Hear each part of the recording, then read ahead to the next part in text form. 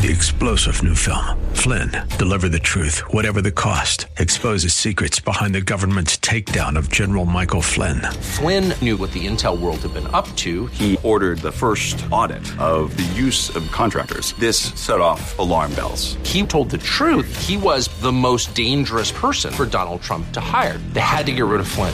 Flynn, deliver the truth, whatever the cost. Available now. Watch it today. Go to salemnow.com. salemnow.com. Come on, say, turn it around.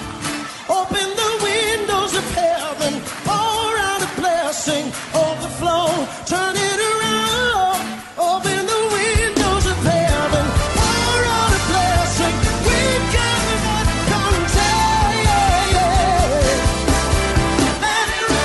Welcome to Beyond the Veil, a ministry of Dayspring Chapel. Arise, shine, and excel. Located at 1628 Hyde Park Ave in Hyde Park, Massachusetts. As Luke chapter 1, verse 78 and 79 tells us, according to the tender mercy of our God, whereby the dayspring from on high has visited us to give light to them that sit in darkness and in the shadow of death, to guide our feet in the path of peace. Now let's listen in to today's message from Pastor David Oluwadara. This relationship thing is a big deal. It's a big deal. And may the Lord open our eyes, really. Oh, hallelujah. As I am teaching and preaching these, I am learning also. I am learning also. You will do things better. I will do things better. I believe, with the wisdom you're gaining or you are learning from these, you will do things better. Amen. Hallelujah. So, relationship is a big, big, big deal. So God places a high value, a high premium on relationships because he uses human relationships to accomplish his purposes on earth. Amen.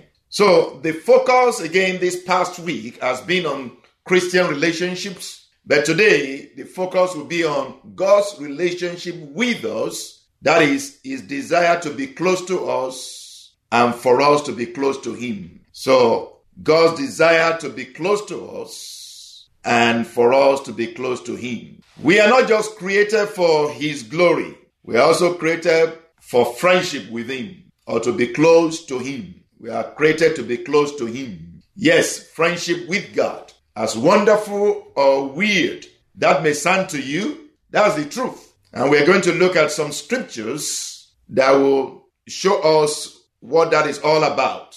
God's desire to be close to us and for us to be close to him. In Genesis chapter 3, from verse 8 to 10, we actually see right from the beginning. From verse 8 says, and they heard the sound of the Lord God walking in the garden in the cool of the day. And Adam and his wife hid themselves from the presence of the Lord among the trees of the garden. Then the Lord God called to Adam and said to him, where are you? So he said, I heard your voice in the garden, and I was afraid because I was naked, and I hid myself.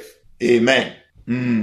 So Adam and Eve sinned against the Lord, and immediately there was a separation between them and God. The line between them and God was cut. You could say like, the transmission between God and them just got cut off. The line of life between them and God just got cut off. The life of God that they enjoy just got disconnected. And God actually said, the day you eat this, the day you disobey me, you will die. So they got separated from God. And basically that day they died. Immediately they died. Why? Because they disobeyed God, because they sinned against God. Sin will bring a separation between us and God. Sin will cut off our relationship with God. Death is basically a separation between man and God. Death is always a separation. Even when you die physically, it's a separation between the spirit and the body. The spirit separates or leaves the body. A separation. So Adam and Eve were separated from God, cut off from God. So God still came around to look for them because he used to come around to look for them. He used to come around to fellowship with them because he created them not just for his glory, but for fellowship, for relationship. So he basically came down in the cool of the day to check on them. And immediately they heard his voice. They were afraid because they were naked. And you can even see right from here, the problem of relationship. There was already a problem of relationship with God, but there was also a problem of relationship, between Adam and his wife. Because when God asked Adam, did you eat what I told you not to eat? Adam said, no, it's not me. No, it's not me. It's actually the wife that you gave me, the woman that you gave me that did it. Basically put the blame or push the blame on the wife and even on God. So a relationship is a big, big deal. Amen. So right from the beginning, we see that God intended for relationship with man. The psalmist was amazed by this revelation and he yelled out, chapter 8 from verse 3, when I consider your heaven, the work of your fingers, the moon and the stars, which you have ordained, what is man that you are mindful of him, and the son of man that you visit him? You have made him a little lower than the angels, and you have crowned him with glory and honor. You have made him to have dominion over the works of your hands. You have put all things under his feet, and it can continue like that. What is man? What is man that you are mindful of him? What is man that you are mindful of? And the son of man that you visit him. Why do you visit him? What is it about man? What's so special about him? What's different about him? Why do you long after him? Why do you think about him? When I consider the heavens, when I consider the oceans, when I consider the seas, when I consider the big things that you have created, the galaxies, the stars that you have created, what is man? What's so special about him? There are bigger things than him. So what is so special about him? Why do you visit him? Why do you think about him? Why do you consider him? Why do you come to him? Why do you engage him? Why do you want to relate with him? Why do you want to have a relationship with him? The reason is in verse 5. In fact, many translations put this like, you have made him a little lower than yourself. You have made him a little lower than yourself. Amen. If you go back to Genesis, you will see where God said, let us make man in our own image, after our own likeness. God did not make other things in his own image and likeness. He made you, he made me in his own likeness, in his own image, so that he could relate with us, so that we can have a relationship with him. That's why. And also in verse 6 continues to say, you have made him to have dominion over the works of your hands. That is why God visits man.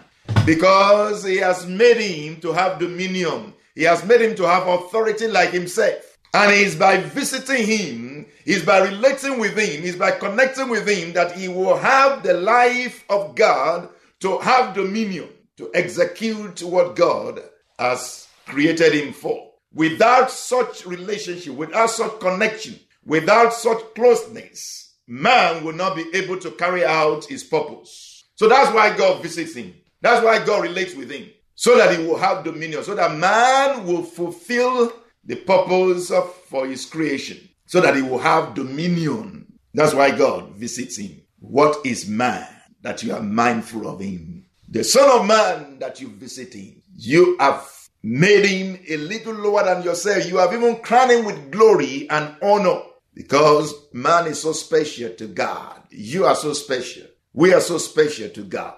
God's desire is to be with us and for us to be with him. God's desire is to be with us and for us to be with him. God's desire is to be close to us and for us to be close to him. Exodus 19 from verse 1 to 6. Exodus 19 from verse 1 to verse 6. In the 3rd month, after the children of Israel had gone out of the land of Egypt, on the same day they came to the wilderness of Sinai, for they had departed from Rephidim, and had come to the wilderness of Sinai and camped in the wilderness. So Israel camped there before the mountain. Verse 3 says, and Moses went up to God, and the Lord called to him from the mountain, saying, thus you shall say to the house of Jacob, and tell the children of Israel, you have seen what I did to the Egyptians, and how I bore you. I carried you on eagle's wings, and brought you to myself. Brought you to myself. I brought you out and brought you to myself. God didn't just bring them out somewhere. He brought them to himself, close to him. Verse 5 says, now therefore, if you indeed obey my voice and keep my covenant, then you shall be a special treasure to me above all people, for all the earth is mine, and you shall be to me a kingdom of priests and a holy nation. And you shall be to me a kingdom of priests and a holy nation. Hallelujah. So God brought them out to be with him. I brought you out to myself. Brought you out to myself. So that I can talk with you. So that we can talk. Verse 5, now therefore, if you indeed obey my voice, yes, I've brought you out here so that you can hear me, so that I can talk with you, so that we can have a rapport, so that we can talk back and forth, we can relate, so that we can be close. That's why I brought you here. I brought you here to have a covenant with you, to be connected with you, for you to be connected with me.